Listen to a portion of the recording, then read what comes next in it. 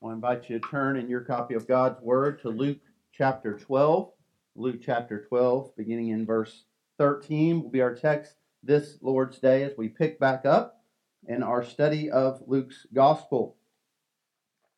Just to remind you, since we've had a couple weeks since we were here, where we find ourselves in Luke chapter 12 is Jesus has dined with a group of Pharisees and scribes. He has very clearly spoken to them. He's given them these woes, woe to you, where he has boldly said to them where they have been led astray. They have followed an empty religion, and he has come to offer them true religion that is based entirely in on him being the Lord's Messiah. And as this has taken place, there are many of the Pharisees and scribes who don't believe Christ is the Lord's Messiah. They're trying to trick him, to trap him. In fact, after this dinner, many of them then follow him. And what Luke tells us is that a great crowd forms.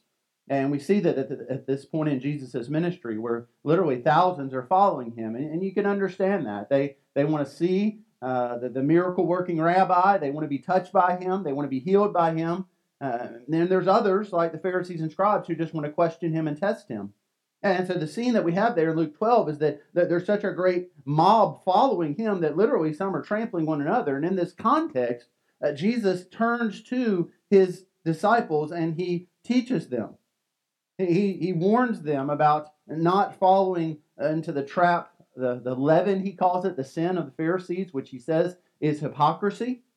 He also at this point gives a very clear warning to those who refuse to repent and put their trust in him. He speaks very clearly about the judgment that will come.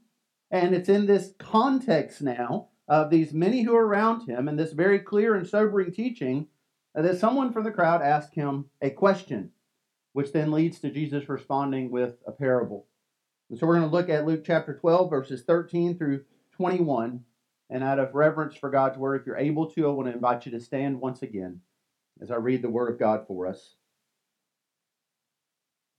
And this is what God's word says. Someone in the crowd said to him, "Teacher, tell my brother to divide the inheritance with me." But he said to him, "Man, who made me a judge or arbitrator over you?" And he said to them, "Take care and be on your guard against all covetousness, for one's life does not consist in the abundance of his possessions." And he told them a parable, saying, "The land of a rich man produced plentifully. And he thought to himself, 'What shall I do? For I have nowhere to store my crops.' And he said, 'I will do this. I will tear down my barns and build larger ones. And there I will store all my grain and my goods. And I will say to my soul, Soul, you have ample goods laid up for many years. Relax, eat, drink, be merry.' But God said to him, 'Fool, this night your soul is required of you. And the things you have prepared, whose will they be?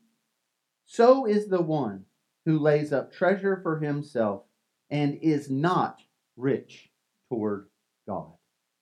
If you would pray with me.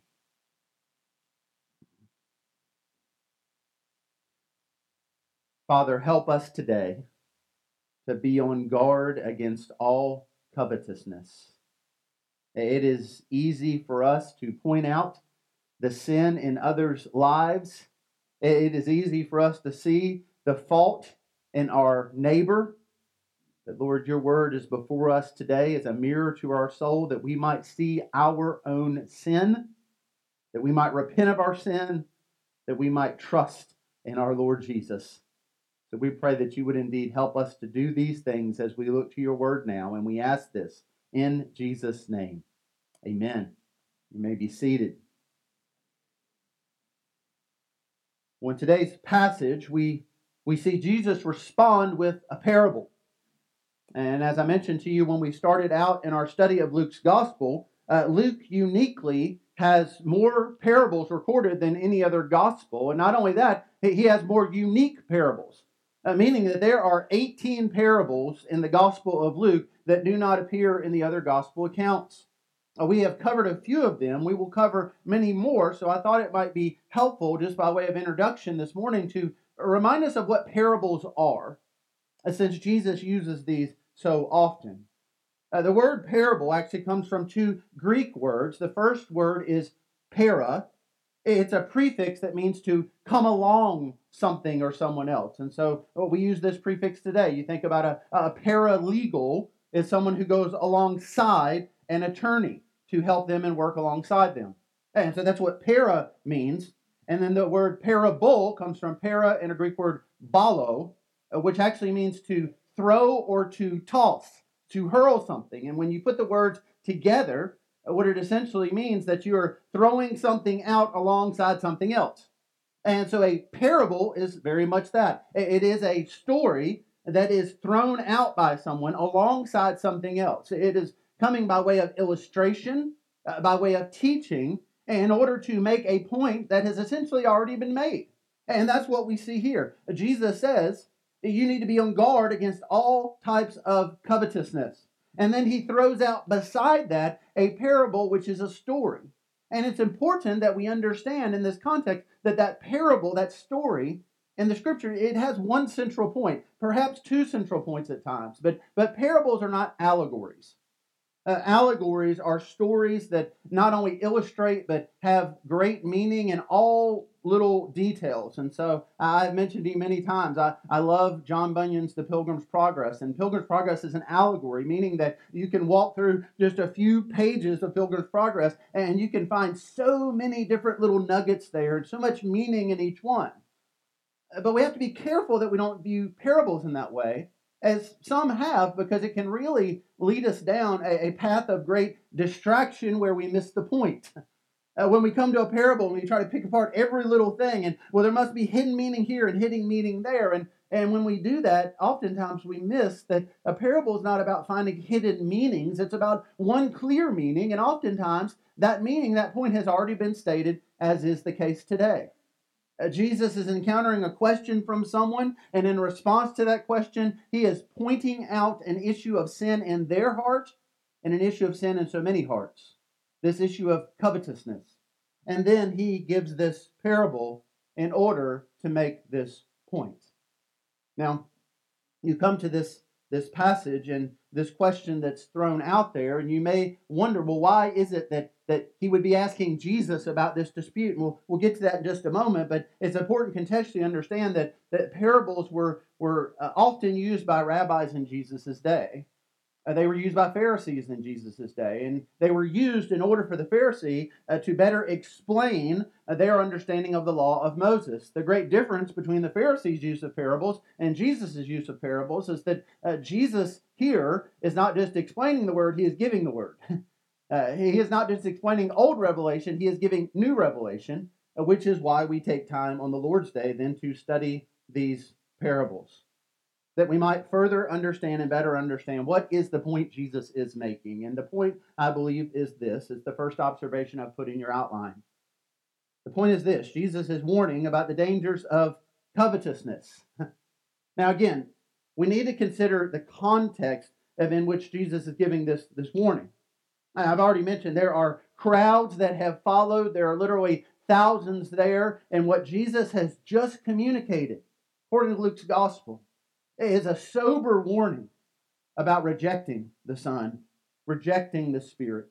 He has given a sober warning against those who would refuse to repent, who would seek no pardon, who would never want forgiveness. He says, if you will seek no pardon, you will receive no pardon.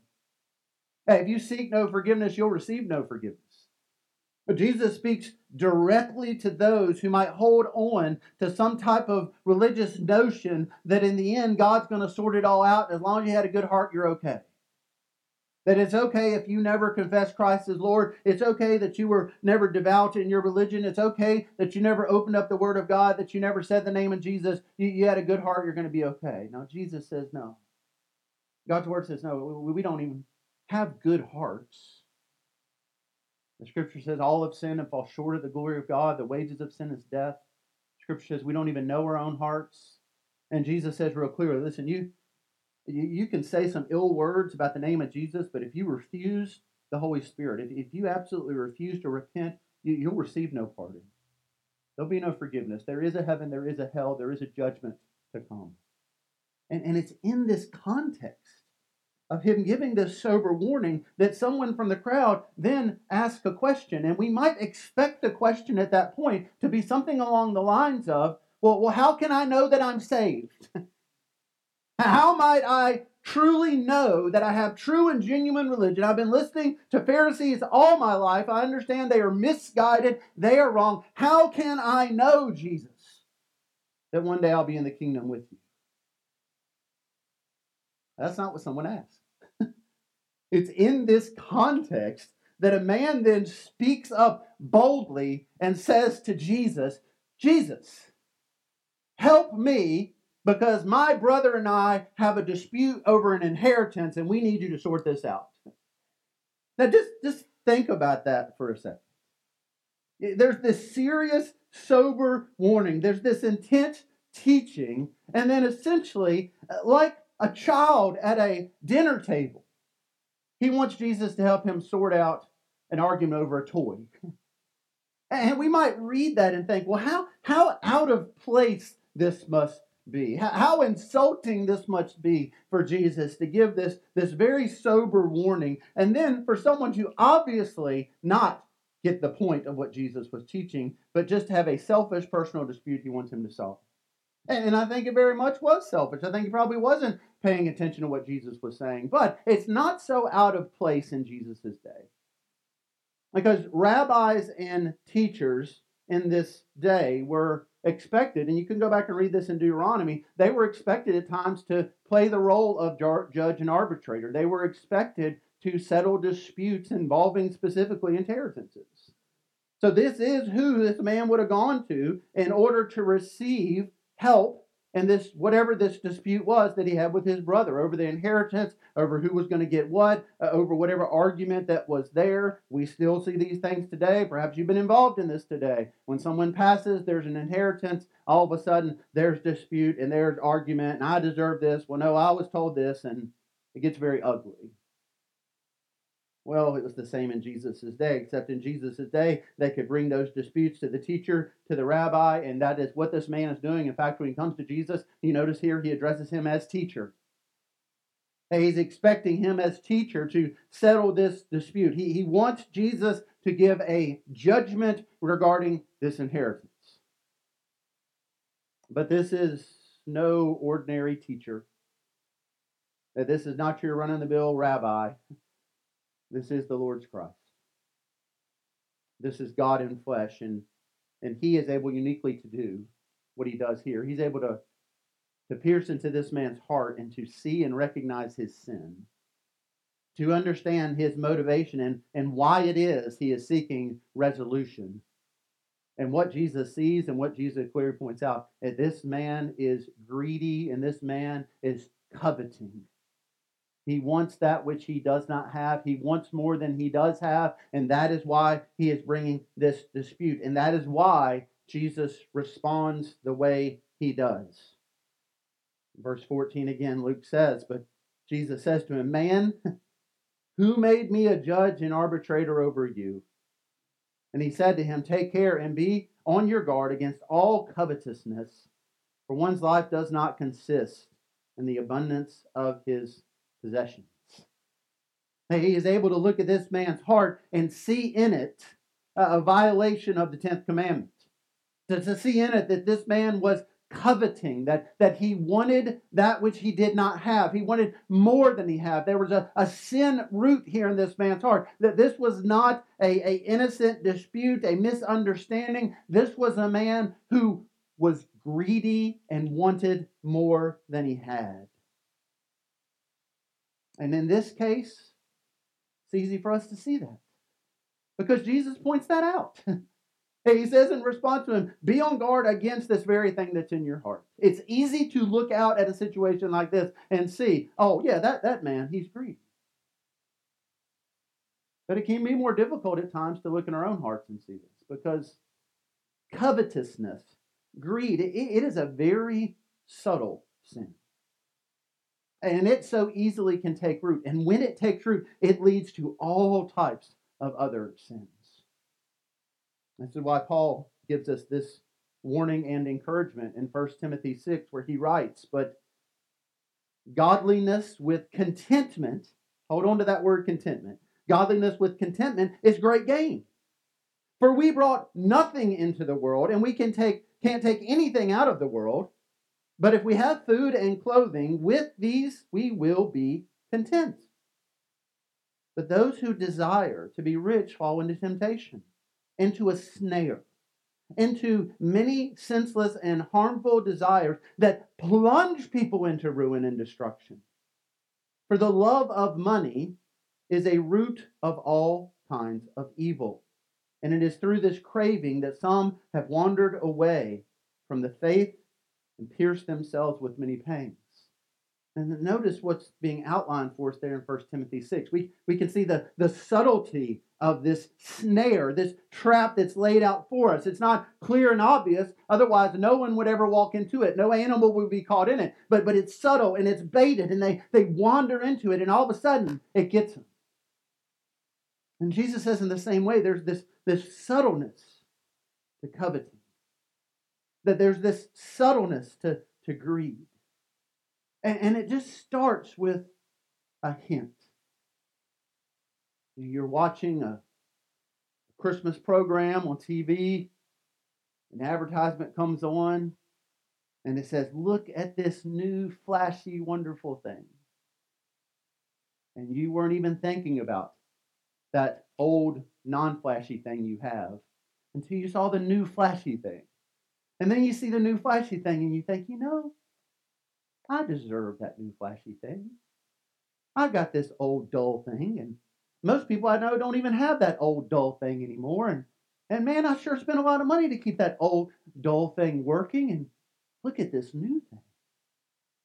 And then you hear this pleasant voice come on behind this new and shiny thing. You can have this now. You don't need to pay any money down. You don't need to worry about payments until 2085. This new shiny thing, oh, you need this new shiny thing, don't you? And then just this subtleness, the program comes back on, other discussions come about, but there's this little seed planted in your mind and heart, and you just start thinking about this new shiny thing. It's so easy for something to come before us, just ever so subtly, and to rob our heart of contentment. To take away perhaps the joy we had moments before. My wife, many, many times, I have heard her say to my children as they were growing up, and even now as many of them are grown, that comparison is the thief of joy. And we see that here, this comparison, this wanting more, wanting something else. It takes away our contentment. It takes away our joy so that we're no longer content in what we have. We want something more. And this is the issue of this man's heart.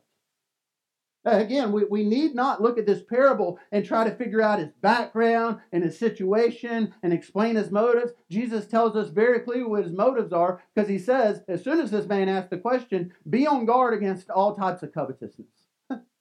And you can imagine what that would have been for this man, who was doing what people in that day did. They brought their dispute before the rabbi. They asked for him to settle their dispute about an inheritance. And Jesus just goes right to the heart of the matter.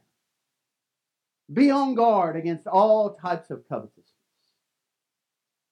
Imagine if that was you or I, we would have got real defensive. We would have said, "Oh yeah, my brother, he's covetous here. He's got the greed." No, Jesus is pointing out what the Scripture so often does, that this is the root of all types of sin. James chapter 4, what causes quarrels and causes fights among you? Is it not this, that your passions are at war within you? You desire and do not have, so you murder. You covet and cannot obtain, so you fight and quarrel. You do not have because you do not ask. You ask and do not receive because you ask it wrongly to spend it on your passions. What's pointed out here in James chapter 4 is what we see in the garden. God presents before Adam and Eve a sanctuary, a paradise, everything they could ever want, full contentment in the garden. is before them. But why do they sin? They want something more. You can eat from any tree in this garden. You may not eat of that tree. And along comes the serpent, and with him comes temptation. And that temptation is what? Look at this new shiny thing. Look over there at that fruit. Well, God said we could have this. Yeah, but just doesn't that look so much better? And there's something you cannot have. Don't you want that which you cannot have? With this is the root of so much sin. So Jesus puts this before us so that we might be aware. And in order to be aware, we need to recognize when we are coveting, which brings us to that second observation. And Jesus teaches us how to recognize covetousness. And so here he tells the story. So again, here's the point. Be on guard against all types of covetousness. This man is coveting. He is wanting and greedy. This is sin in his heart. So what does Jesus do? He uses that parable. He puts something alongside in order to teach a point, and he tells a story. So this is not a true story. This is not an illustration of something he read in the local news. This is him giving a story in order to drive home this point. And so he tells the story of a rich man. So we know right out the bat that this man is rich. He is wealthy. He has been blessed. He has all that he needs. He has all that he could ever want. This is not the story of a pauper who hit a wonderful crop that year. It is the story of a man who was rich and had all that he needed. This rich man, he says, his land produced plentifully. So he had a bumper crop this year. He had more than he could ever need. And so he has a decision to make. What will he do with all that he has been given? This is not so unlike the decision that you and I have to make every day of our lives. What will we do with all that we've been given? And we have been given much. Even the poorest among us in our nation has been given much. We are a blessed nation. We are a blessed people. I read an article not long ago. You've probably seen things like this that said that estimates are that Americans throw out 40% of our food. And so we refer to it as we're going to clean out the refrigerator. But what does that really mean? It means we're going to go to the refrigerator and we're going to open it up and we're going to take things out that we paid money for and bought with an intent of eating, but they got lost behind the grapefruits and the Capri Suns and the baking soda and last week's takeout Chinese, and they got tucked back there, and we forgot all about them, and then a couple weeks go by, and we realize, oh, I forgot I had that in there, or I changed my mind, I didn't want that, and we're going to clean out the refrigerator. We're going to throw away things that we went and bought to eat, but we had so much other stuff to eat that we never ate that thing, and now we're going to throw it away. 40% of what you see in the grocery store. 40% of what you see on your plate when you go to a restaurant. We throw away. And this is common for us, but you have to realize how shocking this would be for so many in the world. One of my good friends, Mark Phillips, is a missionary in West Africa. As we've shared, they had to come home because of a coup that took place. They are actually preparing today to travel to the airport to head back to Niger. You can pray for them as they go back. One of the stories he has shared with me many times and with others was how he had the opportunity once. He was spending some time with some kids in Aru, the first city they lived in, and as he was spending time with them, their resources were scarce there. There was no market to go to. They didn't have a whole lot. They had to travel quite a distance away to get goods that they could cook and prepare meals. And these kids were coming up to him, and they had what looked to be some type of taffy. And so they shared a piece with him, and he said it was the most wonderful thing he had ever eaten in his whole life.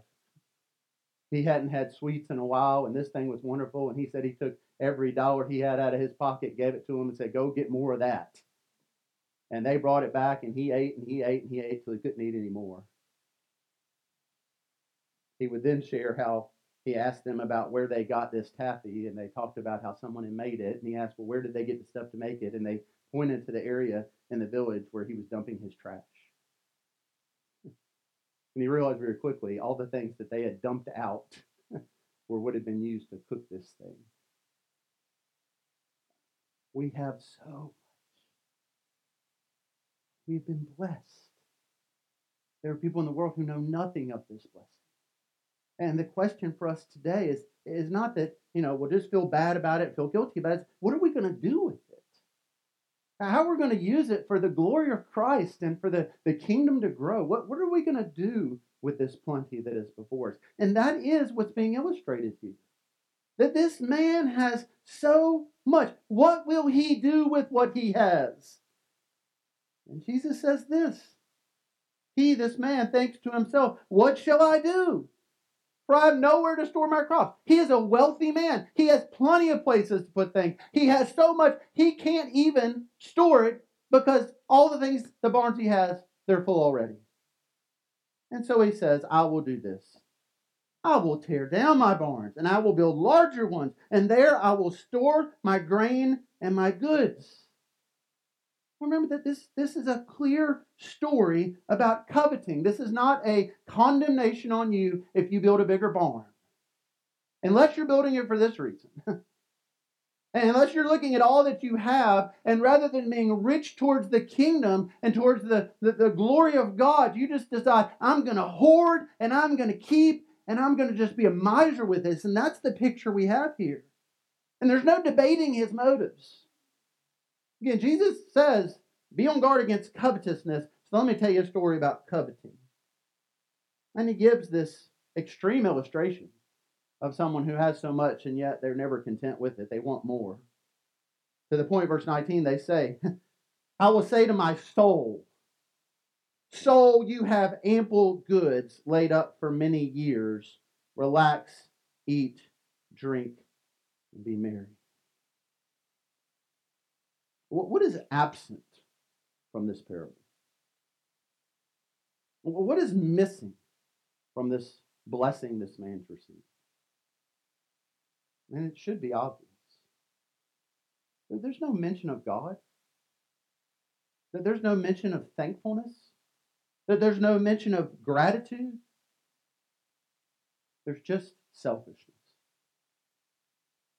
Colossians 3, verse 17, we're told, in whatever you do, in word or deed, do everything in the name of the Lord Jesus, giving thanks to God the Father through him. What does this man do? He does not thank God. He thanks who? Himself. He literally, absurdly says to his own soul, soul, you've done a good job here. I mean, can you just imagine that for a moment? You sit down for lunch today. Maybe you gather with some family. Someone says, will you give thanks? Yes, I'll give thanks. Richard, you are so wonderful. Richard's soul, you have done such a good job. Oh, how these others are so blessed to receive that which I have provided for them. Hey, Richard, would you do that? How absurd would it be to hear someone do that? And yet Jesus is saying, let me put the story alongside here that seems rather absurd, but don't we do this so often? Here's this root, here's this seed of covetousness. Don't we look internally so often, and rather than thinking about this blessing God has given, we start thinking about what we have earned and what we deserve, and comparison robs us of all joy and contentment. And that's the point that's being made here. Jesus is saying, look, you need to look and recognize. It's so easy to look at another person and see their sin. And so, look at them in this story, see the sin, but then look back at your own heart and see where this same root is there. How do you respond when you're blessed? Well, what do you do when you get a bonus, something extra? Well, what do you do when the crop was really good and the year was really good and business was really good? How do you view that which you receive? Well, this man viewed it as he's the only person to thank. It's all about him. Look at what I got. I'm going to build bigger barns. Life's good. Verse 20. But God. But the one he did not thank, the one he did not acknowledge, the one who is responsible for the air we breathe and the food we eat and the clothes we wear, as he will outline, Jesus will, in the coming passage, which is really part 2 of what he's saying here, when he tells us, be content, don't be anxious. The one who is responsible for everything this man in this parable has. But God said to him, full. This night your soul is required of you, and the things you have prepared, whose will they be? I'm sure you've heard it as I have many times. There's no U-Hauls in a funeral procession. And that casket has enough room for your body. And you will not take it with you. Mark chapter 8, Jesus says, what does it profit a man to gain the whole world and forfeit his soul? Or what can a man give in return for his soul? And so Jesus tells this parable, really driving home this very point. It culminates with this man dies. He had so much, he's proud, and he's wanting more. So he's going to build bigger barns. And had he had another bumper crop, I imagine what he would have done is tear down those bigger barns, build even bigger barns. Why? Because it's about him and what he wants and his greed and his coveting heart. And Jesus says, okay, crowd, today, church, is there a hint of this in your heart today? Is there a subtle seed of it in my heart today? Do we find ourselves lacking contentment and lacking joy because there's something else out there and we want it? And yet we know it won't satisfy us. Because one day that new shiny thing is going to be the old, not so shiny thing. And then there's something else we want. And there's a desire here that things cannot satisfy. And so what does Jesus do? Third observation here, he offers the cure for covetousness. Verse 21, again, Jesus, there's a central point here, and it's coveting. And he says, this is what happens. To who? Verse 21, so is the one who lays up treasure for himself and is not rich toward God. So how do we avoid this? We don't lay up treasure for ourselves. We need to be rich toward God. How can we be rich towards God? We need to begin by understanding and rightfully thanking God for everything that we have. And just rather than dwelling on that which we do not have, consider what God has richly blessed us. In a world that says to us, here, take this. 0% interest. Take this. You deserve it. And the enemy comes along and says to us, take this. Nobody has to know about it. In that context, Jesus says to us today, take this, my body. Take this, my blood and drink. And all these other things the world and the enemy offer us, they're not going to satisfy us, and we're going to want something else. We're never quenched. We're never satisfied. But Jesus, he says, take this. You're never going to thirst. Take this. You're never going to hunger. Because he offers us true contentment and true joy that is grounded in him. And that's a glorious offer he makes. We're reminded of that offer every time we come to this table. Every time we receive this bread and this cup. Jesus doesn't offer the disciples at the Last Supper, nor we offer today. Here's a whole basket of bread. Now we take this piece of unleavened bread that seems so insignificant, and yet it represents that which is infinitely significant. And the cup for the disciples at that meal, this little cup for us today, it's common. And yet it represents that which is so far from common. Because it represents that which will satisfy our souls today in a way that nothing else ever will and ever can. A soul satisfaction that comes from Christ and Christ alone. And so we invite you today to turn away from that which the world offers and to receive that which Christ offers. As I mentioned at the beginning of our service, this table is for those who have professed Christ as Lord. And what that means, in case you're curious this morning, is it means that we believe the truth of God's word that says from the moment that Adam and Eve and their coveting hearts turned from God and went after that which They desired more than God. From that moment forward, we have all sinned and fall short of the glory of God. And the wages of our sin is death. We deserve what this rich man in Jesus' parable received. We deserve death and we deserve judgment. In fact, the scripture says that the wages of our sin, that this death, is an eternal judgment under the wrath of God that we rightly deserve. But God demonstrates his love toward us, Romans 5:8, and that while we were still sinners, like Adam and Eve in that garden, Christ died for us. He gave what we could never earn. He presents to us what we never can deserve. He died in our place on the cross. He took the death that we deserve so that we could receive a life we do not deserve, and that life is eternal. And we're told in God's word, if we will confess Jesus as Lord and believe in our hearts that God raised him from the dead, we will be saved. That's the question this man should have asked Jesus. How can I know? But Jesus is so good, he answers questions we don't ask, the ones we need to ask. And that's the answer you and I need this morning, is Christ. And if you put your hope in Christ and you made a public profession of your trust in him, then we invite you to come to this table with us. If you've yet to do that, then we invite you to observe as we now come to this table together.